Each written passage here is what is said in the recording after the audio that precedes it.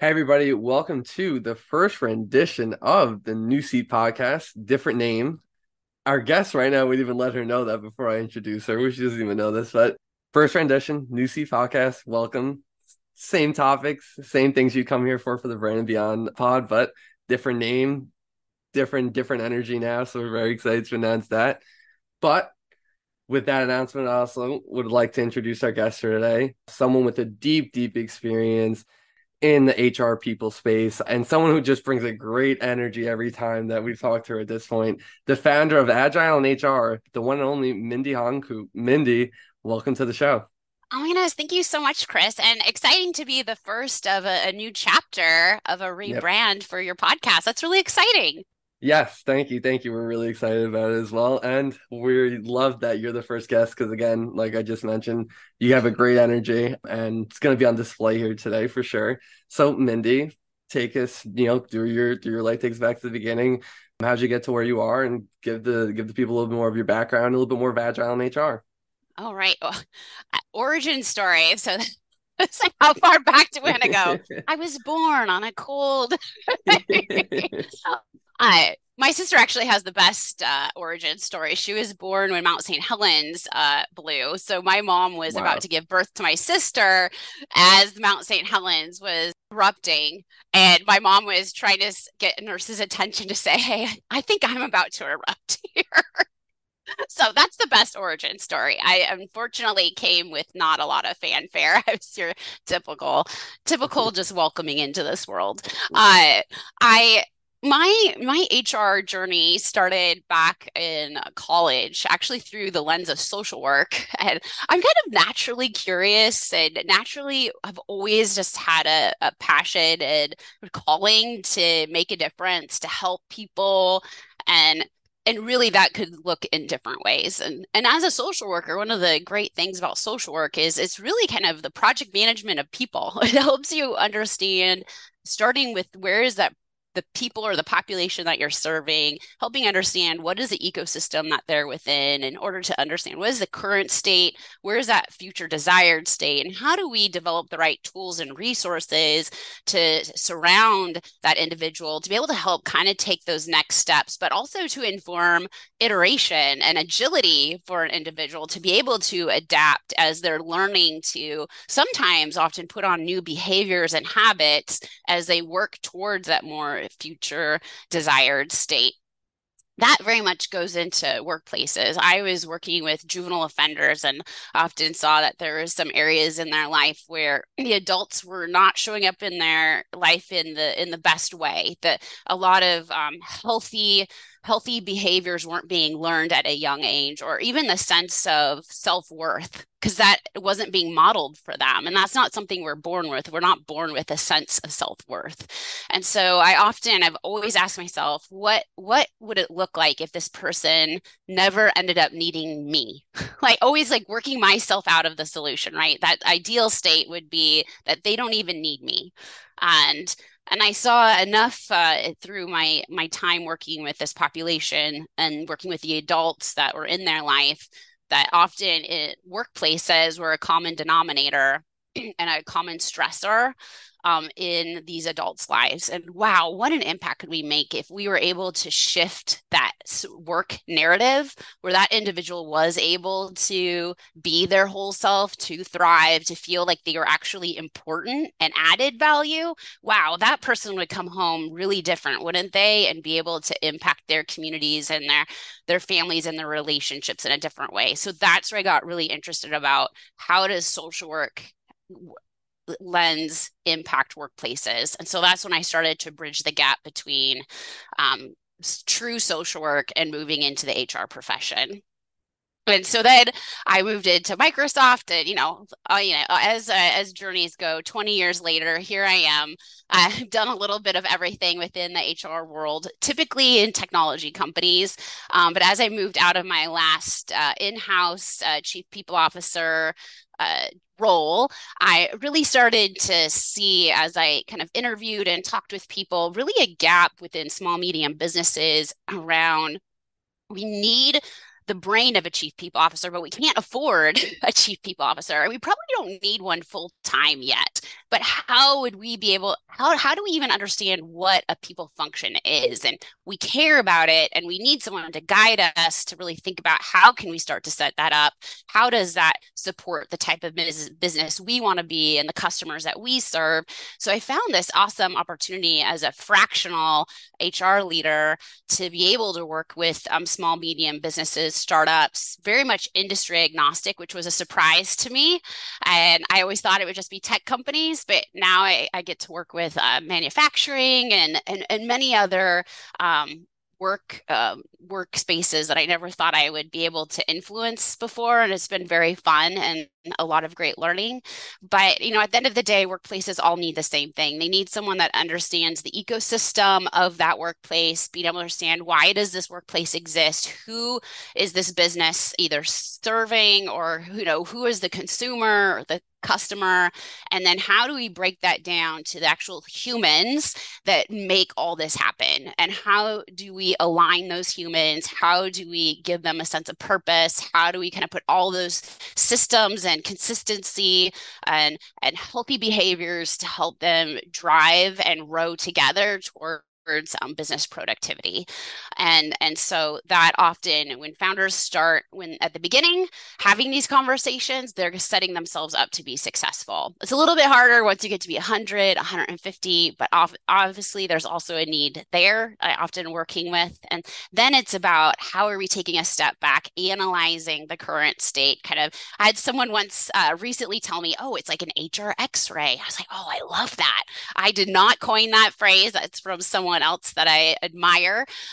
But yeah, it's kind of like doing an HR X-ray of the organization to, once again, where is our current state? What are the things that are probably getting in the way of the business being able to be fully productive and thrive? And often those are people things. We're messy. The one thing we're really good at is being messy humans, and we're not good at relationships. We just naturally mess it up. And in our hybrid kind of remote world, it doesn't make that any easier. And so often what I get the opportunity to do is kind of come in and see how are we getting in our own way, and how can we start to detangle that spaghetti and be able to create a sense of meaning and purpose and alignment, and all the other things I am sure that we can talk about further. But I've been talking a lot, so I'm going to stop. But that's what Agile in HR is about. I use a user-led design and Agile framework to help me in making all that happen. We're here to listen. We're here to listen. So don't stop. But I would love to go back into really your background, social work background. We love when people come from left field, right? An untraditional path to the people space. Yeah.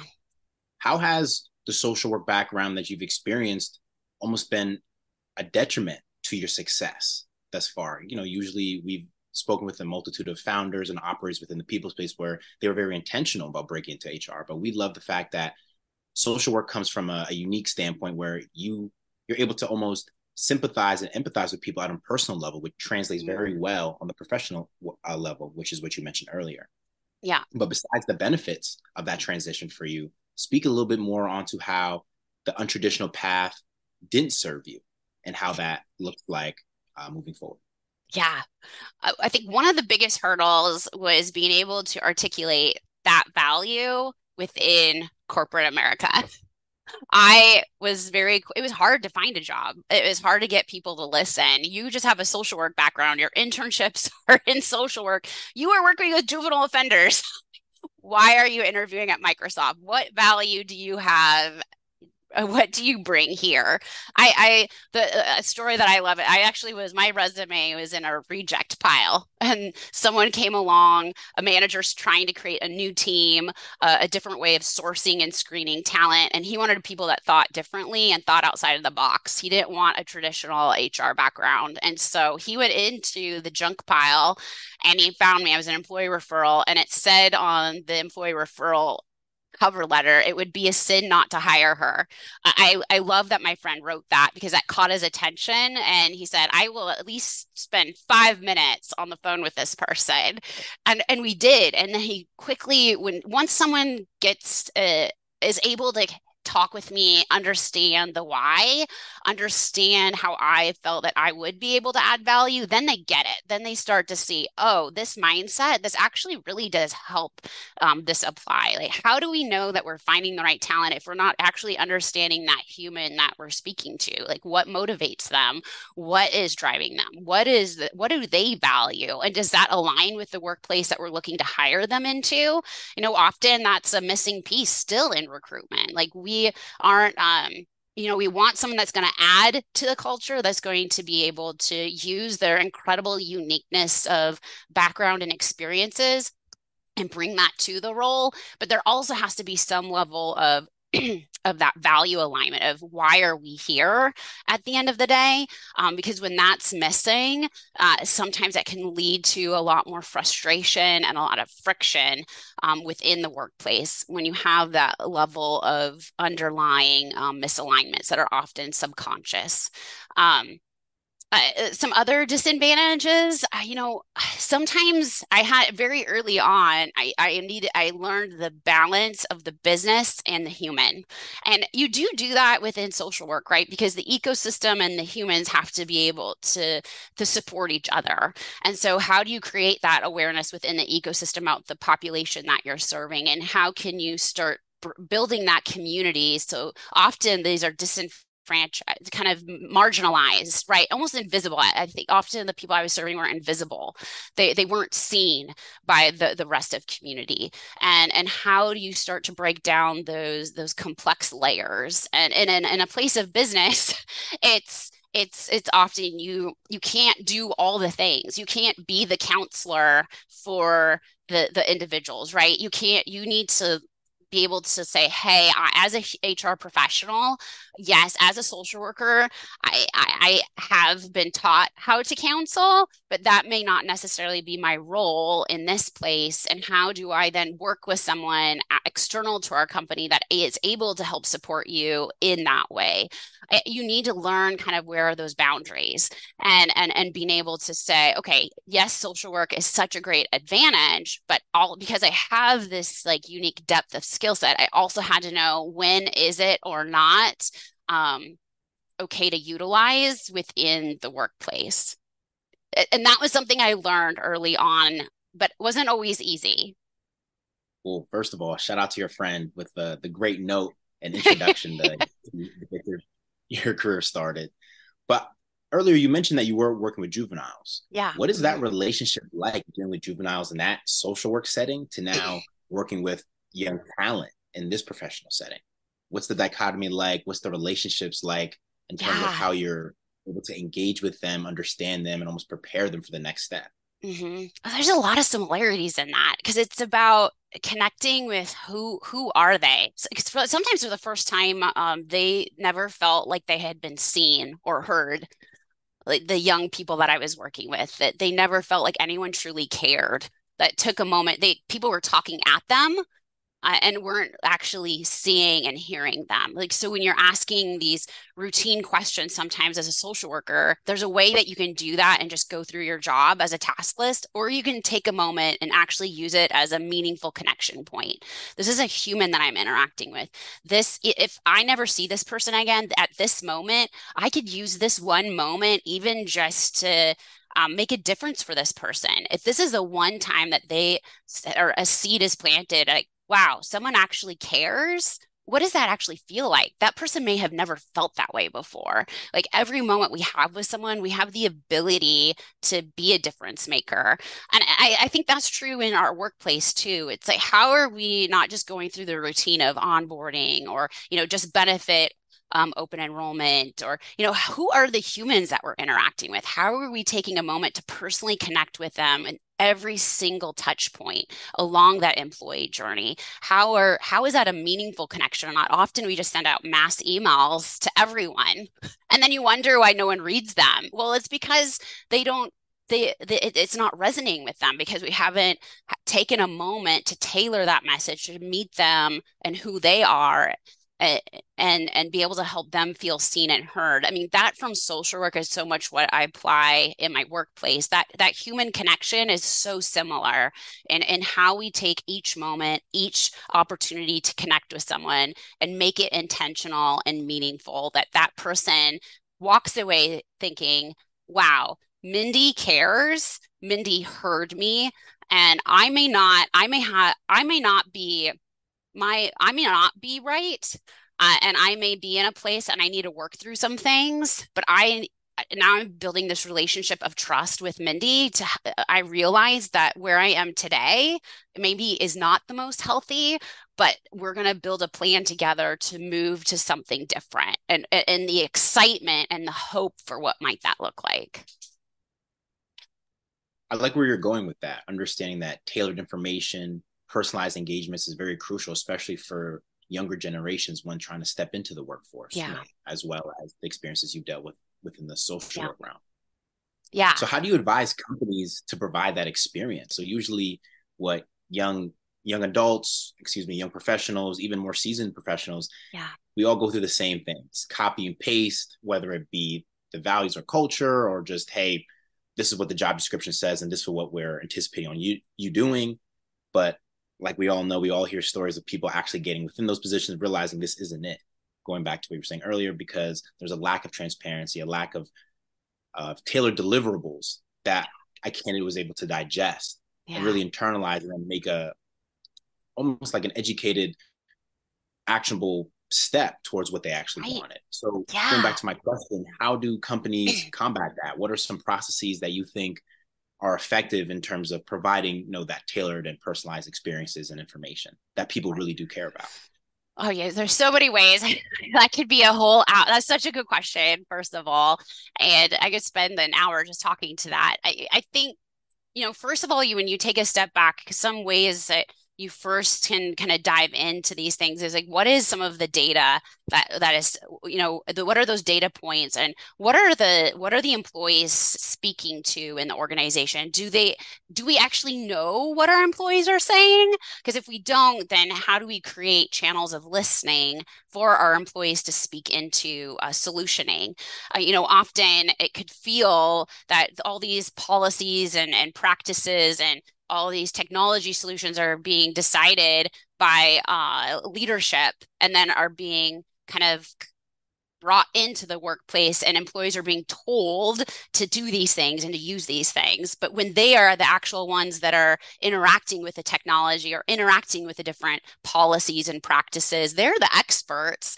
And I think the companies that take a moment to think about, how do we get feedback from our employees? What is their day-to-day like? Have we shadowed that experience before making policy practice change decisions? And that's where that change adoption and resiliency starts to occur. The resiliency happens when we start to bring the employee along in the change journey with the decision makers, where they actually feel that they're a part of the decision making process. So for example, let's say in the recruitment, you were speaking to a lot of times where if we don't truly understand what a successful hire or quality hire is going to look like, if we haven't even articulated that well, we don't even know what the real skills are. If it's just a blanket job description, we're probably not going to end up hiring well into that because we aren't articulating what the experience is like. Because the companies that truly are doing a good job of being clear in their job descriptions, in their interview process, they're going to have an experience, a meaningful connection with the potential candidate, where the candidate can already start to self-select of, is this an actual place where I see myself doing my best work? And it may not be. It may not be an environment in which their natural kind of superpowers are going to shine because the company values a different set of superpowers. You could say collaboration, but collaboration, what are the actual behaviors that are driving that greater skill of collaboration? That could look different in different workplaces. So if you get really crisp and clear on what does success look like here, and what are our expectations, then you can drill that into creating more tailored job descriptions that are going to speak to the specific audience or that quality of hire that you're seeking to attract and retain. That's just one example.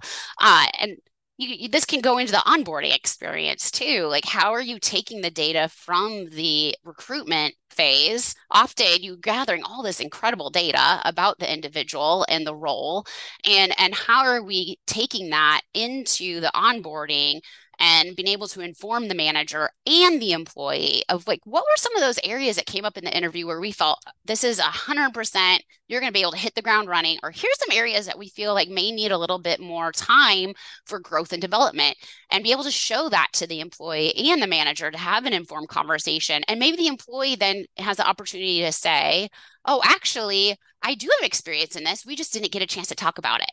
And so let me share that with you.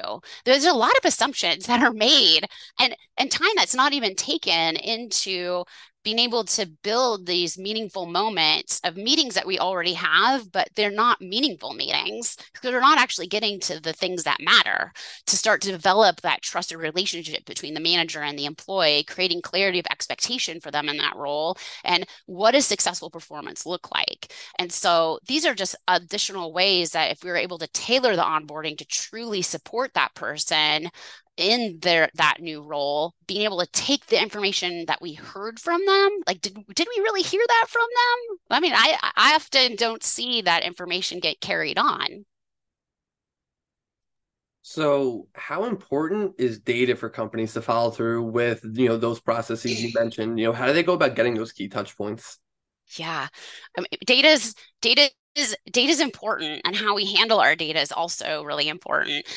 I would say, I think I'm not a data expert. I definitely have people within my network that are people data gurus that I surround myself with.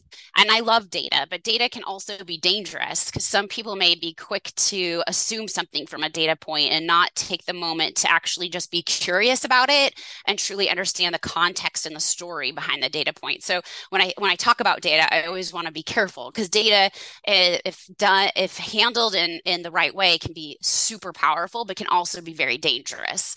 And so the data points that we're gathering in the interview process, we want to be able to utilize that in a way that can grow and scale. Like, first of all, like when I was just starting out, it would be just like quickly getting some quick highlights that we heard. Keep it simple. Don't over architect it. What were some of those key points that were strengths and areas of opportunity? And then how are we then creating like a 30, 60, 90 onboarding and being able to help create that first connection meeting? We called it a connection meeting with the employee, and using some of those key points that came out of the interview to help inform that first connection meeting. But we always let the employee know in advance about the connection meeting and how to prepare for the connection meeting. And it's like starting a new friendship, right? We don't jump in and assume things about each other. We get a chance to get to know each other, and how do we prefer to communicate? And often we skip that when we're hiring someone. We just jump into the work. And then we wonder, why are we having problems? Well, this is because we had all these assumptions and expectations that we never actually spoke about. And we have misalignment in our expectations. And so it's like, and I know that's not like, there's other data points, obviously, and signals that we can say, when we built this practice, how do we know, are we being successful or not? Maybe a successful measure would be around, when are our employees leaving? How much churn do we have within the first year of a new hire? Often if we start to see that number drop, if people are starting to leave, if it increases, that people that have been with us for 6 months to a year, if that is a high level of our attrition, well, we're probably like not doing something right there. And so when we put in a change initiative to be able to address that area that we're seeing in the data as an area of opportunity to improve, being able to create a hypothesis of, if I try this, I expect that my retention of people from 6 months to a year will increase, that we'll see a reduction in those people leaving. And so then we can start to see, okay, that thing that I did, is that actually impacting the number in the way that I thought it was going to? I think you touched on a lot of good points. And I think really the race to success within the PeopleOps function does revolve to some extent around data, especially with the evolution and incorporation with AI, and what a lot of HR and people functions are really trying to do to leverage not only just find the data points, which is what Chris was asking, but be able to acknowledge them and almost manipulate the data points in a way that's progressive for the benefit of the employees, for the benefit of the brand, for the benefit of the candidates. Like in how have you seen? Oh no, go ahead, please. I think you're going to say, how have you seen that come to? I was going to say one really great example. We need to be careful in the recruiting process. I probably picked like the worst, like employee journey stage, because right now with AI and recruiting, that's really under scrutiny, right? And I think it's because sometimes AI we think is going to replace people, but we can't, because in the hiring process, there's so much bias even within our AI. We have to be very careful. It can't ever become the sole decision maker. We still need humans involved in that. Now, we can definitely use AI as a guide to help kind of give us some opportunities to help us kind of see some common themes, or be able to take a large group of people and help us maybe find some indicators, but it should never become the decision maker. I have seen some AI really interesting recruiting around transcripts. Like if you are interviewing for a large volume, like often with call centers, and if you have transcripts within your AI, well, some interesting things are too. You can start to see, are our interviewers actually asking the right questions? Are the interviewers speaking most of the time in the interviews, or is the actual candidate being able to speak? So interesting AI that gives you some awareness of how even we can improve our abilities to interview. How many of the conversations are you having with the companies you work with through Agile revolve beyond AI, right? But more so merging into culture, right? And what that influence that has with the organizations. I think can you just clarify for the audience? Yeah, everything. Agile has everything to do with culture. So when it comes to culture, the agile work that I do with my clients, so most of the time they come to me and it's because they're frustrated about something. They came into their role with some really great ideas, and they don't feel like they've ever had an opportunity to actually make any of those great ideas come into reality, because they become very reactive in nature and just trying to keep the lights on in the business.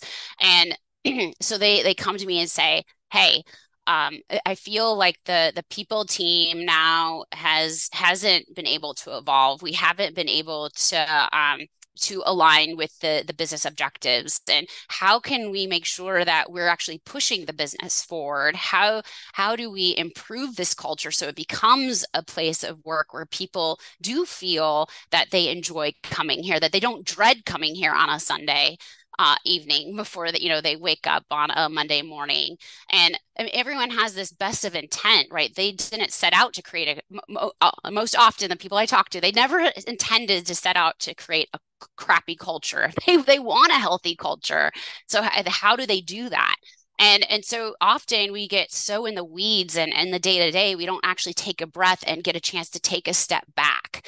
And so in working with me, it's about how do we get curious to take that step back and do kind of that lens, like even if it's understanding from a user-led design point of who are your employees, let's create some user personas, employee personas of the common employee groups that you have here that really outline who are they as humans? What motivates them? What are their needs here in this organization? What are their key frustrations? To answer these questions, we have to talk to them. But we first have to understand who they are and then walk them through the employee journey. What are the key stages of the employee journey at your workplace? And then how do we walk these personas through that journey in order to understand how are we, being able to meet their needs at the moments that matter most or not. And really in order to be able to get a prioritized we have really a holistic lens of, hey, maybe there's some employees that we're doing a really good job of supporting, but there may be some really key outliers where we are not supporting these individuals at all. And we're losing, and we're seeing that in actually, when we look at our attrition rates, when we look at the people who we're not retaining, that then is reflected in that. So that's like a supporting indicator that what we're seeing and hearing in the organization is correct.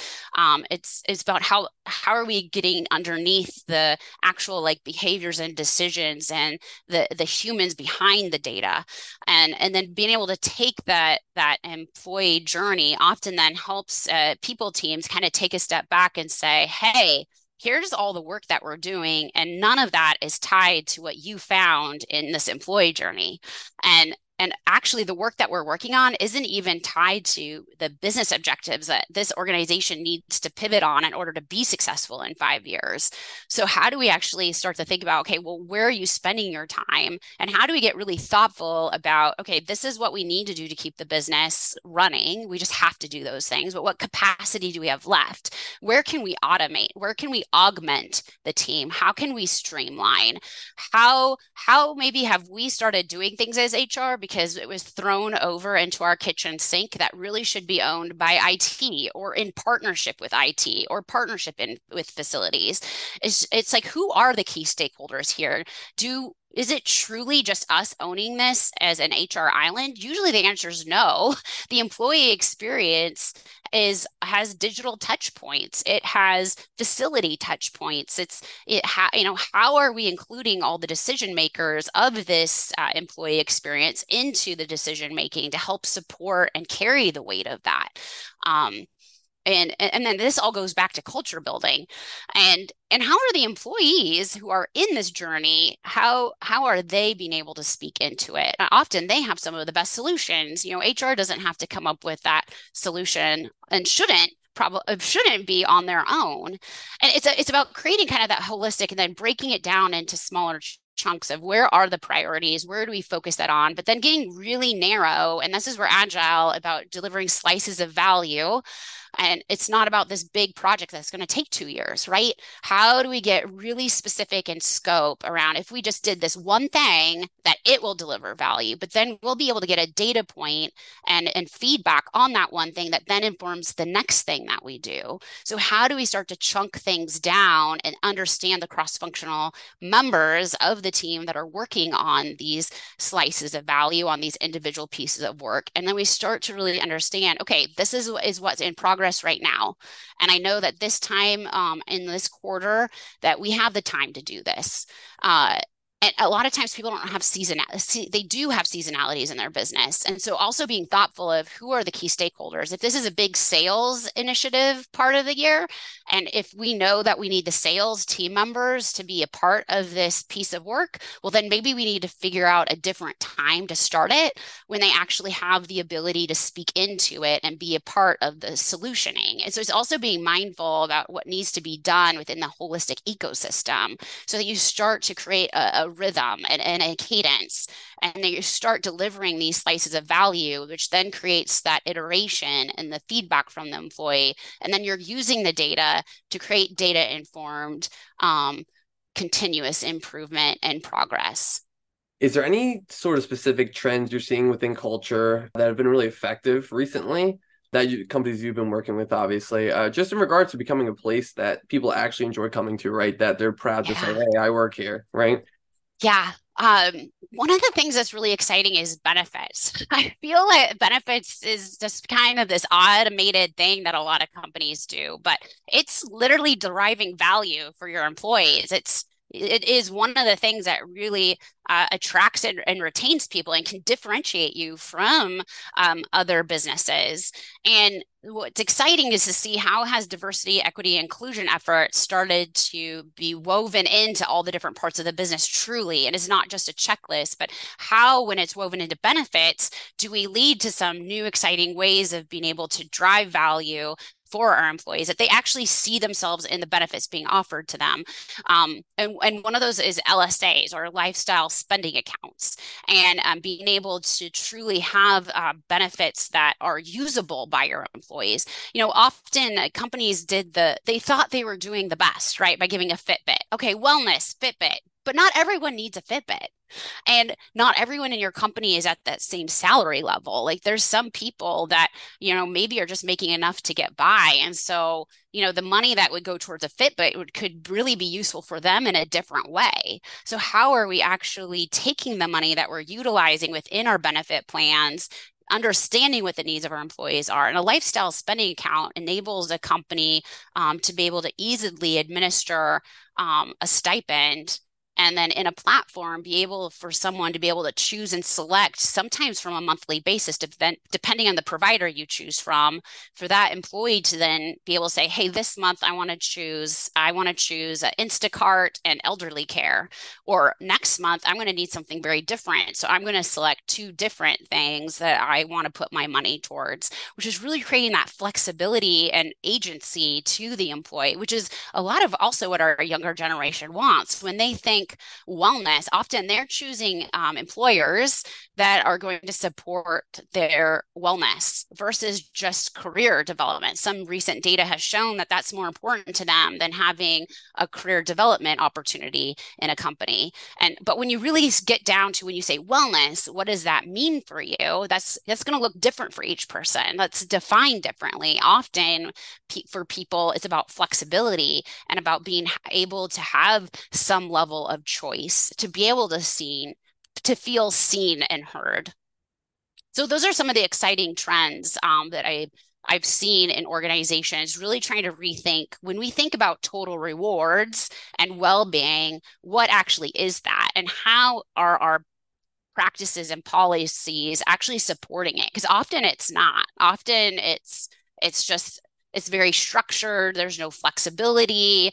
People are just signing up for things and then they're not using them because they don't need them.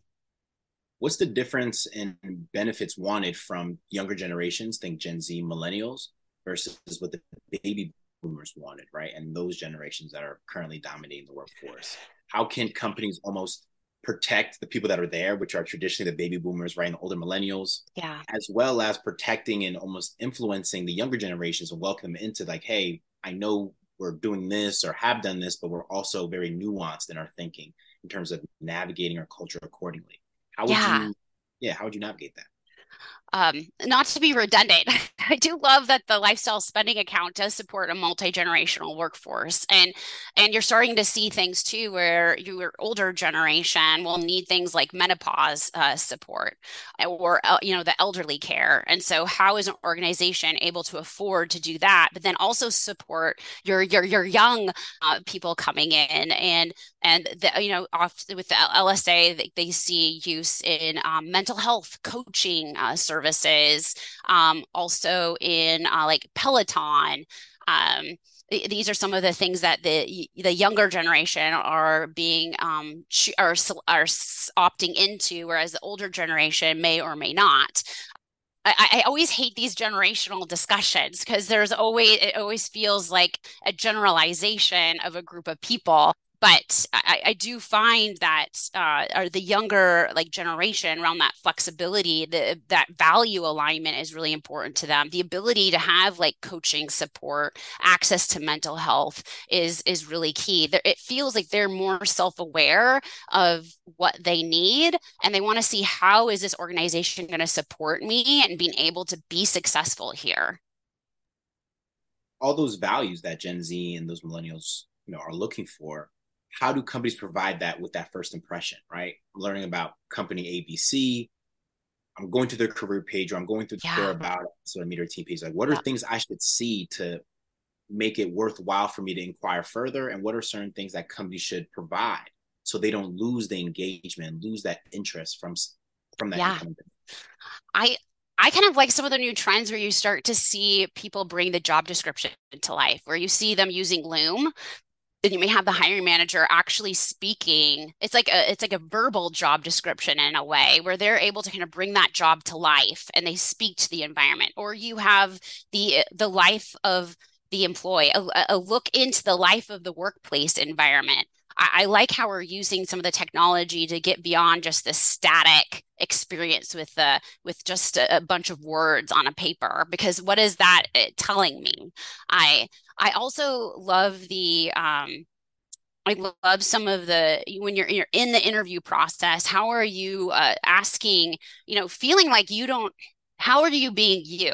Like I always feel like in an interview, you need to be yourself. Like if you're not hired for who you are, you don't want to be in that environment. So how are you being true to you and being able to see like and engage and be able to see, is this a collaborative environment? Are we able to have a healthy conversation around differences of opinion? And, I think companies are also looking at how do we change our interview processes so it provides the opportunity for the employee to kind of feel, what is it like to work here? Is there a way to have a more skills-based interview process that simulates the workplace environment so that the person gets a chance to kind of feel what are the other humans in this organization and what is it going to be like to work here? So those are just some more of the innovative things that I'm seeing organizations do within the hiring process. What are some must-haves that you think that should be required, when hey, look at us. Mindy's point of view. Yeah, I, Mindy's point of view. Mindy's point of view. I I definitely think the must have is being honest about what is this workplace, being transparent about what is it like to work here, and what does this role add to the environment, and what are the expectations of success for this role. It's not just about how are we just saying, okay, what would you do in the case of this? Help me explain, a past situation in which you handled X, Y, and Z. I feel like a must is like I want to walk away from an interview and truly have felt the workplace environment and culture. I often feel that it's unfortunate, like when we were able to go into workplaces and interview, because now a lot of the interviewing is through this medium, through Zoom. You get a sense when you walk in a physical space and you get to interact with the humans, you get a sense of the culture, right? You get a sense of what is it like to work here. I get to see often the break space. I get to see what is the environment, what is even the drive like here? If it's a hybrid and I'm going to have to commute, I want a sense of and walk away with a feeling of, okay, I got a little glimpse into what it actually will feel like to be here every single day. And often now we don't get that little bit of a taste for what is that like. And I think that's missing. And I feel like any way we can try and simulate that and help someone understand that they walked away in that interview experience with a taste of our culture. And the culture is really, at the end of the day, how we behave together. Certainly, and I agree with you. I do think it is missing. But are there any companies, even before you apply, before you get onboarded, that you think do a great job showing culture and just really welcoming people into their ecosystem before, again, I even Yeah. apply? Yeah. Before you even apply. Um, hmm. I know I put you on the spot there. I apologize. That's a great question.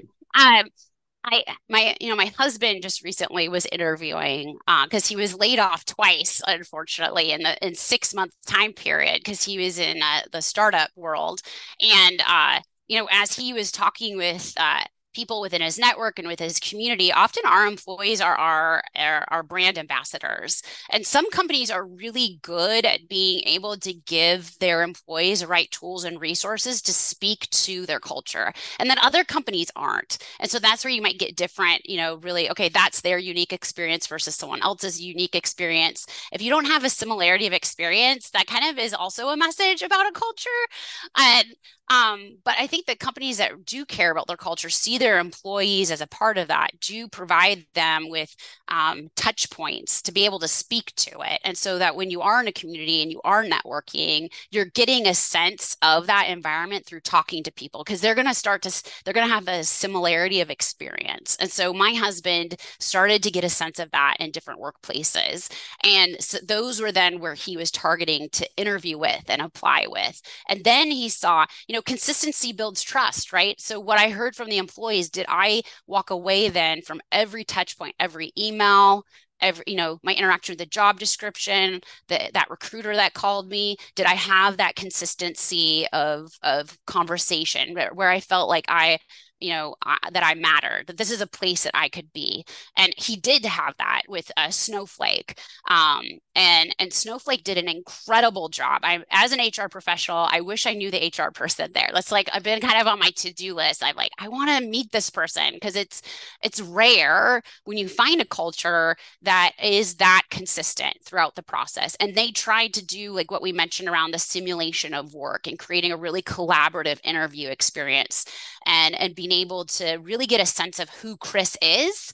And he was able to get a sense of who they are.